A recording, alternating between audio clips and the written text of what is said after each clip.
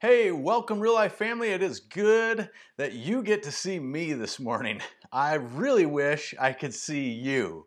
In fact, I can say on behalf of our whole team, we miss seeing you all at church. And so I know you're technically at church this morning, but we're going to have a little bit of fun as we're kicking off the service because we want to see you. We want to see what church looks like for you. And we're going to spice it up a little bit and have some fun. We're actually going to give away a free dinner, something nice delivered to you this next week to one person that's going to win. And the way you're going to win that free dinner is you are going to take a picture of yourself right now, wherever you're at, watching church, kind of what does your church setup look like, and send it in via email or text to the email or phone on screen. And then we're going to pick one person out of there, and we're going to bless you with dinner delivered to your door this week. And we'll coordinate with you a night that'll work for you and allergies and all that good stuff. But we're just going to have some fun. So let us know what church looks like for you.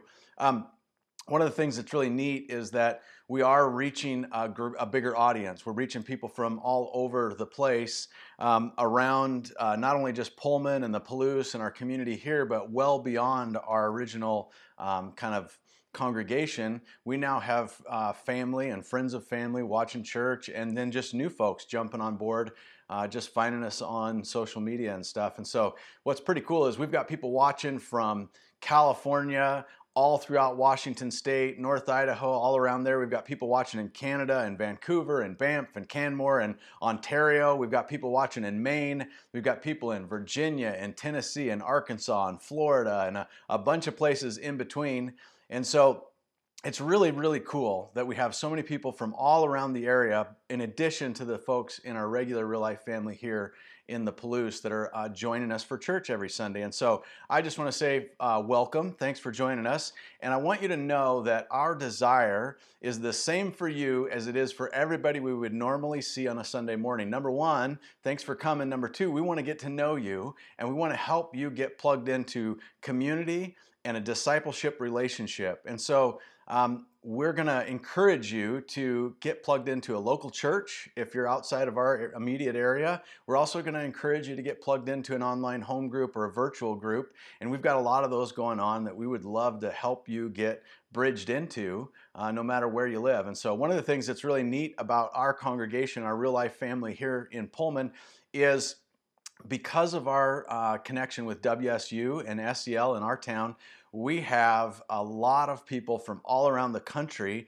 and all around the world normally here in our town and in our home groups. And so it's kind of a cool thing, I think, is that most of the folks that are a part of our Real Life family are used to meeting a lot of people from around the country and around the world. And so for those of you that are in our regular Real Life home groups and you're meeting online, don't be surprised if you start seeing some people join your groups that are maybe from outside the area. In fact, if you know of someone that's a relative or a friend or someone you've connected with over the years that maybe they could have never come to home group before, but now because of technology, you could invite them to join your group, I would encourage you to do it. And let's continue to build community and reach out and try and make disciples. And so that's the thing, is our vision as a church hasn't changed, and it won't change. It's the same now as it always has been. Our vision and the reason we exist is to reach the world for Jesus one person at a time. And so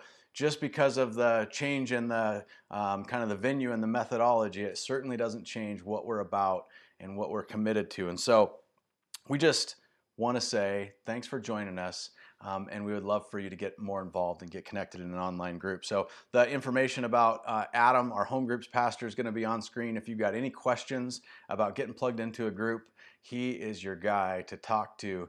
In fact, we're also trying to find folks to host online groups, not only home groups, but also some men-specific groups and some lady-specific groups. And if you're interested in hosting one of those and you've got a couple of guys or a couple of gals and you think you could get a group going, get a hold of Adam and he would love to help you get that off the ground. All right? So let's switch gears and get going, shall we, with the message this morning. As we jump in and kind of switch gears, I want to ask you a question. And in the privacy of your own home, just kind of sitting where you're sitting right now, I want you to think about this question and I want you to actually answer it. Okay? Are you ready for the question? Here it is. Have you ever felt like you didn't fit in? Have you ever felt like you didn't fit in? Maybe it was the family that you grew up in and the just kind of the environment, and it just felt like maybe even people teased you, like you might have been the milkman was your dad or something, like you, because you didn't look like your siblings, or there was something different about you, and you wondered if you fit even in your own family. Maybe it was peer groups that you were trying to be a part of later in life. Maybe it's now even just coworkers and people that you work with that you're trying to fit in with, but it just doesn't feel like you click or belong. The truth is, I think probably all of us have wrestled with this feeling of not fitting in or not belonging, and really wanting to at different times in our lives. And this desire, this drive to belong, this drive to fit in over the years has led people to do all sorts of unhealthy things. It's caused people to find themselves in circumstances doing things that they never really wanted to do. They get involved with drugs or behavior that's inappropriate, or alcohol, or having sex outside of marriage, or just being a part of people and things that aren't really what they ever wanted to do, but they're driven to belong and to fit in. And it's not just young people that are affected by this need or this desire to belong and fit in. It's a universal drive. It's a universal appeal. In fact, people right now all around our country and in our community still have continued to make choices about how they spend their money, the cars that they buy, the houses that they buy, the wardrobes that are well outside of their budget, the things that they spend their time and money and effort and energy on. There's so much behind that that's driven by this desire to belong and to fit in, right? And it's nothing new. The story that we're going to get into this morning is going to help us see from a different perspective a specific person who knew what it was like not to fit in. In the story this morning, we're going to meet a young boy who didn't belong, who knew what it was like to be a misfit, to not click, to not connect. But we're also going to see a glimpse into what God thought about this young boy. And we're going to get a snapshot of some of the purpose and plans that God had in mind for this young boy that grew up thinking that he didn't fit in and didn't belong. And as we go through the story this morning, I want you to see for yourself and imagine you seeing how God feels about you. Maybe getting a glimpse of God's plans and purpose for you personally as we go through this story as well. So hang in there with me. I'm going to jump in. And so we have been going through Acts, and we've been looking at the book of Acts. And so we've been looking at lately Acts 15. Just a couple weeks ago before Easter, we finished up Acts 15.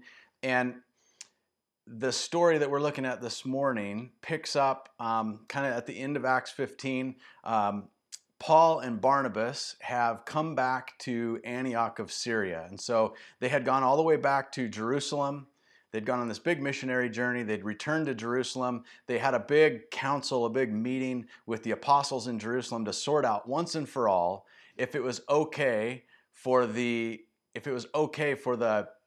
Gentiles to receive salvation, if it was okay for them to receive the Holy Spirit without becoming Jewish. And so they sorted that out once and for all with this council, and they left Jerusalem with this letter, this special scroll, this letter that said once and for all that the apostles approved that the Gentiles could receive salvation and receive the same Holy Spirit, the same one that the Jews had received. And so Paul and Barnabas were about to set out from Antioch of Syria to go back to these places with this special letter to share this great news and check on all these people in these places where they had planted these churches. But it seems like before they could actually set out on this new adventure, before they could get out and on their way, trouble was brewing a little bit. And that's kind of where we're going to pick up the story in the text this morning. In Acts 15, at the end of the chapter in verse 36, it goes like this. Sometime later, Paul said to Barnabas, Let us go back and visit the believers in all the towns where we preach the word of the Lord and see how they are doing. And Barnabas wanted to take John, also called Mark, with them, but Paul didn't think it was wise to take him because he had deserted them in Pamphylia, and he had not continued with him in the work. And they had such a sharp disagreement that they parted company. Barnabas took Mark and sailed for Cyprus, but Paul chose Silas and left, commended by the believers to the grace of the Lord. And he went through Syria and Cilicia, strengthening the churches. So here we learn something really interesting about Paul in this little exchange. We see that for Paul, loyalty is huge. We don't know exactly what happened with him and Mark and the disagreement and why they parted ways, but it rubbed Paul so much the wrong way that he wasn't willing to take a chance on Mark again. He had deserted him before, and he wasn't willing to take him out again, so much so that it caused him to part ways with his dear friend Barnabas. They had spent so much time together. And so the beginning of this story this morning, we see these two guys actually part ways, and they go agree to take this good news about the Gentiles and salvation and the Spirit coming to the Gentiles. And Barnabas and John Mark leave by boat out back to Cyprus, the island, and then Paul and Silas leave Antioch of Syria, heading north on foot. And so it's a journey that's going to take them north out of Israel up through Syria, and then curve around to the west back towards those other towns that they had been in a few years before. And so the rest of the story that I want to share with you this morning comes out of Acts 16, really just the first 5 verses. But I want to do it a little bit differently. I want to tell it to you more like a narrative. The passages are going to be in your sermon notes, and you're going to get into them a little bit more in depth in your home groups this week. But for this morning, I want to tell you a little bit more of the story and the context that might have been going on behind the text, to kind of draw out and paint a picture of something that's pretty unique and extraordinary going on. And I had a chance to learn this context and background and history a couple of years ago on a trip to Turkey with a bunch of amazing folks. And so this morning, that's what I'm going to do, is I'm going to share it with you as the story goes. And so these guys, Paul and Silas, are headed back towards these 2 little towns called Lystra and Derbe. They're in the region of Galatia, and they really weren't a big deal even back in the day. They were small towns, and there was nothing really significant. There was no real huge reason why they were going to go there. And when I was there in June of 2018, they still weren't big deals. Even in the world of archaeology, Lystra still hasn't even been excavated. It's just a huge hill, this big mound, underneath which is the remnants of the city or the town of Lystra. And that big mound is called a tell because it tells you that there's something there in archaeology. And one day, back in June of 2018, myself and a group of awesome people, we hiked into Lystra on a super hot day on a dusty road, very much like the road that Paul and Silas would have hiked on and walked in as they walked into Lystra. For me, that was my first time ever going to Lystra, but for Paul and Silas, it wasn't. For Paul, he had actually been to Lystra before. If you remember, we talked about this a couple of weeks ago. Paul and Barnabas actually had been to Lystra before. The reason they ended up in Lystra at all was because they were in a city further west, a bigger city called Iconium. In Iconium, they were mistaken as Greek gods, Zeus and Hermes. And we talked about the story about Bacchus and Philemon a couple weeks ago. If you missed that, go back and listen to that one. It's a great story. And so they're in Iconium, and then the crowd flips on them, and there's this plot to kill Paul. And so they flee the town, and they find themselves in this little area around Lystra. And in Lystra, things are going well. They're doing miracles. They're healing. They're teaching about Jesus until the people from Iconium track them down, find them in Lystra, and they flip the crowd against them. And on a dime, the mob flips, and all of a sudden, Paul is stoned, what they thought really was stoned to death and drug outside of the city and left for dead. And it's in this town, this little area around Lystra, that Paul, nearly dead, got up and went back to town and preached about Jesus. Now, fast forward a couple years, and Paul's back in Lystra, this time with Silas, and this time walking into the city from the east, walking into the west side of the city a couple years later. And as he's walking into the city, there's some things that were happening in the city that there's no way Paul could have known about. Long before he even knew Lystra existed, was that there was a young woman growing up there. And this woman was Jewish, and her story was a really difficult one. Because you see, she fell in love with a Greek man, a man that was not a follower of Jesus. And the truth is, I don't know how they came to be. I don't know how they came to be in love or to be together. I don't know if she married him, if he wanted to marry her, if they fell in love with each other, if he bought her, if he seduced her, if something else happened. We just don't know. But probably because she was Jewish, she would have went to her rabbi. And she would have went to her rabbi and she would have said, "Rabbi, I have to tell you about this man that I've met. I love him, and he's not Jewish, but I've talked to him about my faith, and I've told him what I believe, and he said that he's okay with my faith. In fact, he said, even though he doesn't want to convert, he doesn't want to worship the God that I worship, he said it's okay, and he won't interfere. He won't get in the way. He'll let me keep worshiping."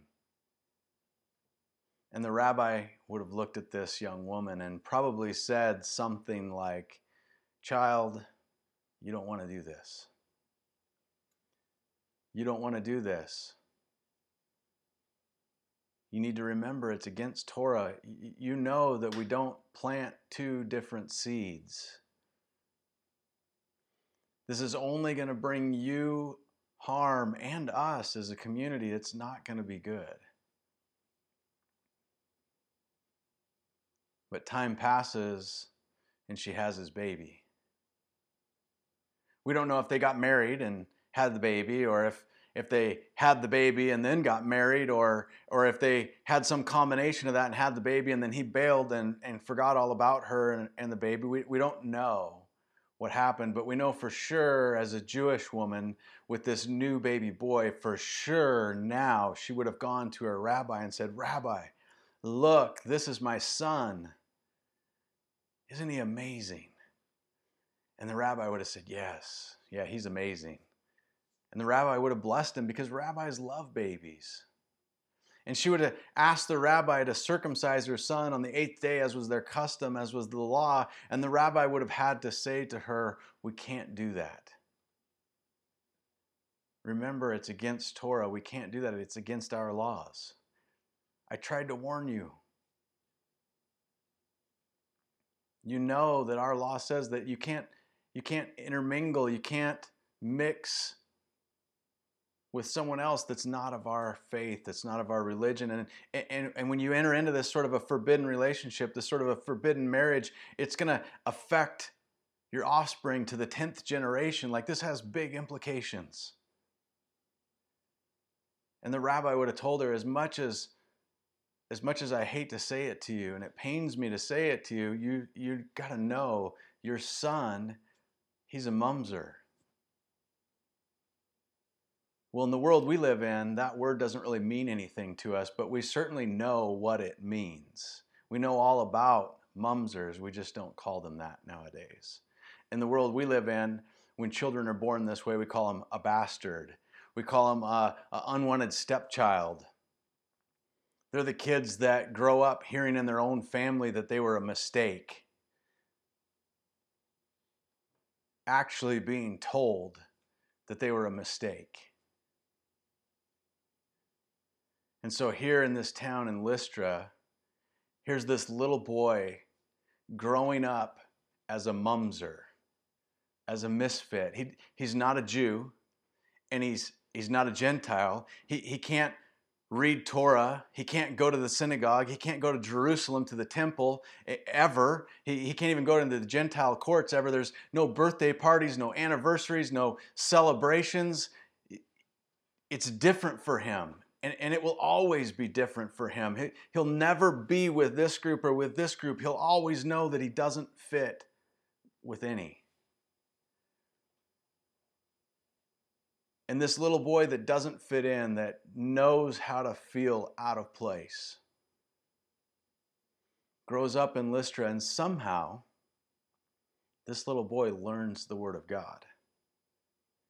Maybe he snuck into the courtyard on a Sunday when a rabbi was reading the scroll, and he listened and memorized and recited and said over in his mind and tried to glean whatever teaching he could. Maybe he sat outside a synagogue window and listened as the rabbis taught the students. Maybe he gleaned from his mom and his grandma every little thing he could, but somehow this little boy grew up learning the text.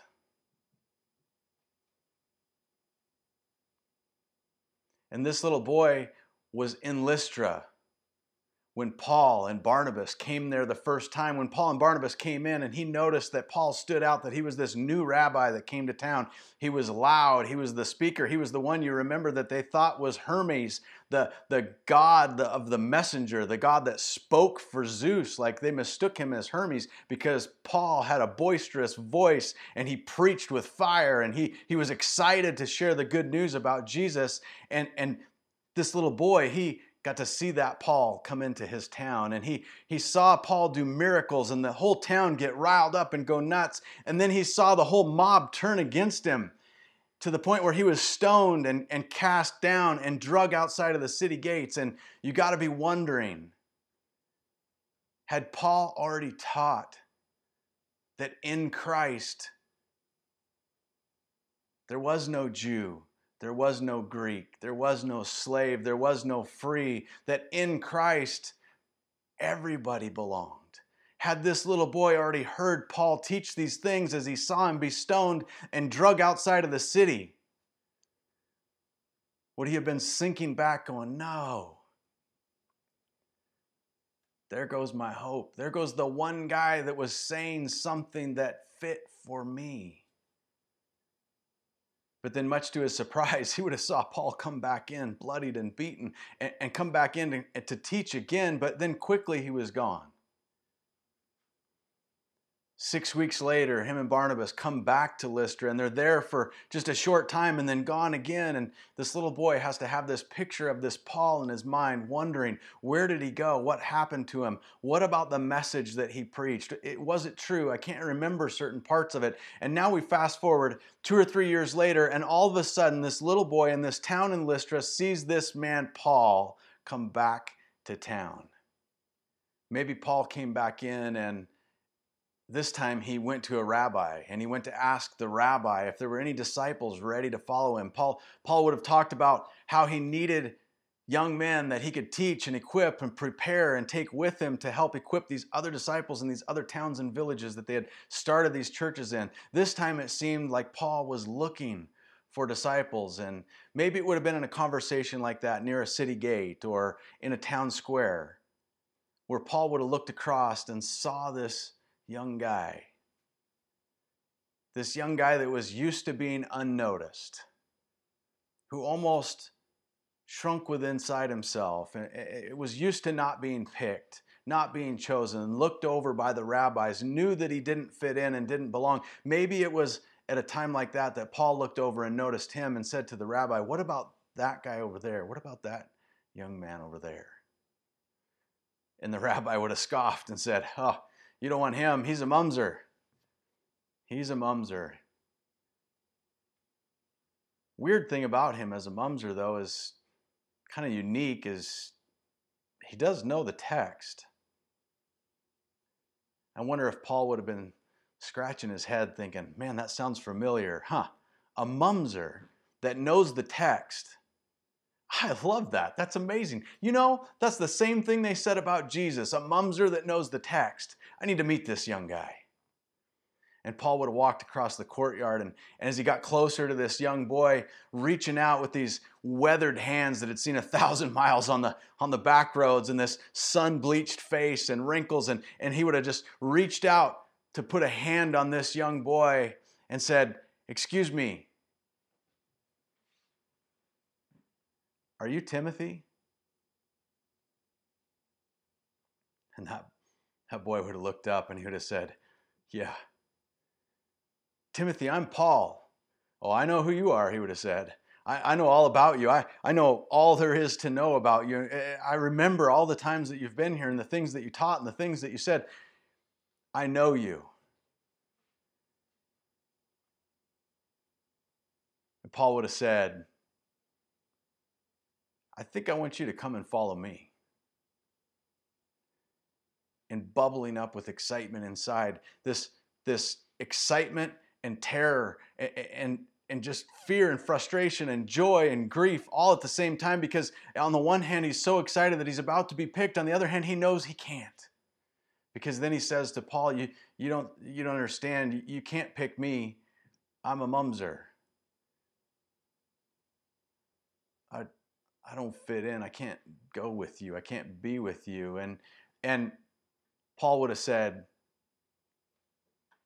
with all the intensity that he could muster up, looking him right in the eyes, he would have said, no, you're not. You're not a mumser in Christ. There are no mumsers in Christ. You belong. And from somewhere deep within, this joy wells up inside of Timothy. And from the tip of his toes all the way through his body up to the top of his head, he would have been just full of joy and excitement. And he would have just stopped and left Paul right on the spot, run to go and tell his mom, and to said to his mom, you don't understand. Mom, listen. Like, you've got to hear this. Get grandma in here. She's got to hear this too. I've been picked. I've been picked. Paul, you remember Paul, the Paul that was here a couple of years ago, the guy that was stoned, the guy that taught the stuff, that did the miracle, that said, he picked me. And he wants me to go and follow him.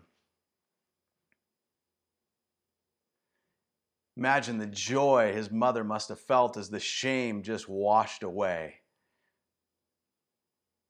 This mistake she had made, this thing she thought she had done to her son that could never be undone, had just been undone. He gets to be a disciple.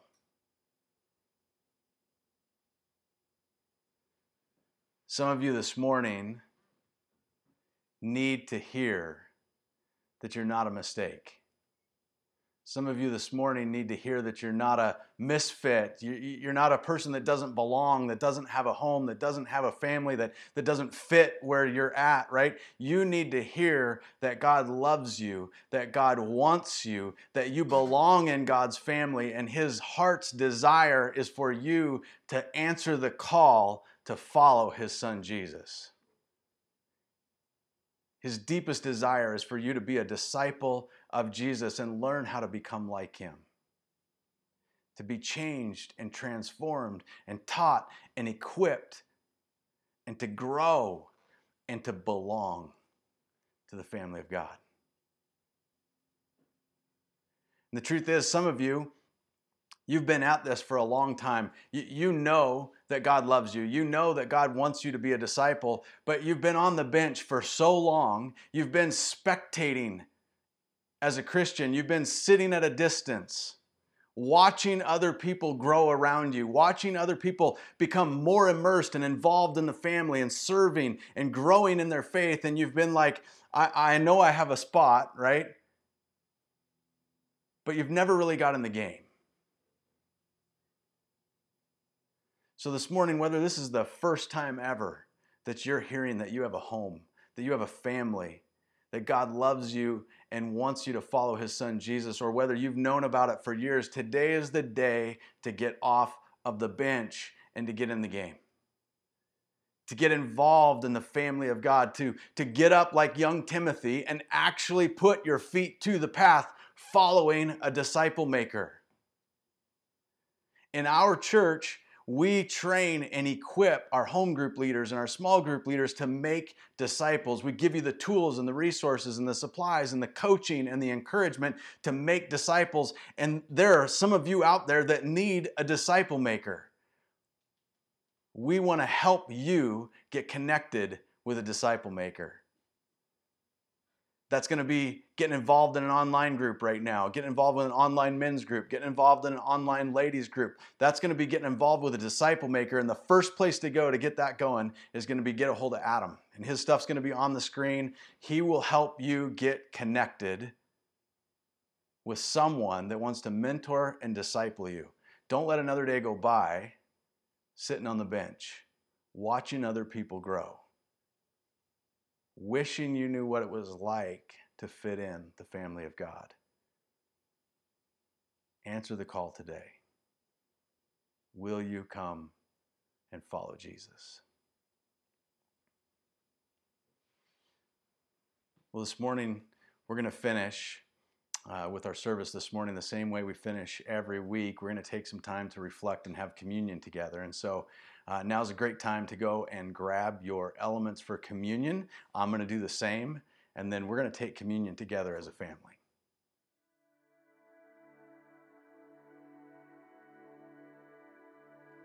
Well, at Real Life, we do take communion every week, and it's important to us.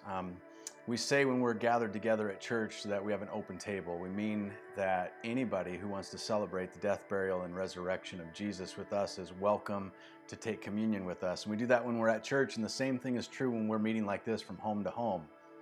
Anybody who wants to celebrate with us what Jesus accomplished on the cross, we would encourage you to take communion with us, and we'll be all taking it together. And so for many of you, this is one of the first times, or maybe the first time, you've ever taken communion at home with your family or your spouse, or maybe just by yourself. And so make sure you've got some bread and juice and take communion with us this morning. So we do this every week because it helps us remember that we are invited into the family of God because of what Jesus accomplished on the cross. That our sins are forgiven, but also through the resurrection, death is conquered once and for all. So not only are we forgiven and can have a right relationship with God day by day right now through what Christ accomplished, we also can be a part of God's family forever because of what he accomplished through the resurrection. And so we remember those things as we take communion together. So we remember that on the night that Jesus was betrayed, he took bread and he broke it, and he gave thanks for it. He said that this bread represents his body, which is broken for us. So as often as we get together, let's eat the bread in remembrance of him.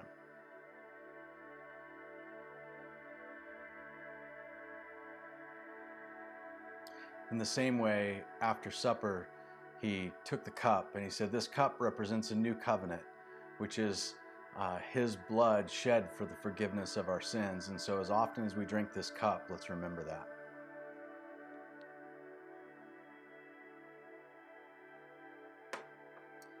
Go ahead and bow your heads and pray with me as we finish this morning. God, we love you. You are a good, good God. And we thank you so much for your Son. We thank you for your word. And we thank you for your Spirit, Lord, that all of those things help us and guide us and encourage us and spur us on. Lord, help us to become more like you individually, and help us as a church, Lord, even during these times, to be united and representing you well in all of our ways. And we just pray these things in Jesus' name. Amen. Well, we just are super glad that you joined us this morning. Thanks for being a part of our services here at Real Life Church in Pullman. We've got Jesus Time devotionals that I do every weekday morning at 8 a.m. You can jump on my Facebook or our church Facebook and get a little bit of time in the Word every morning. We've also got some really fun worship that we do periodically, and then of course services on Sunday. And so we would just encourage you to keep plugging in and being fed and encouraged during these times apart. So we'll see you soon.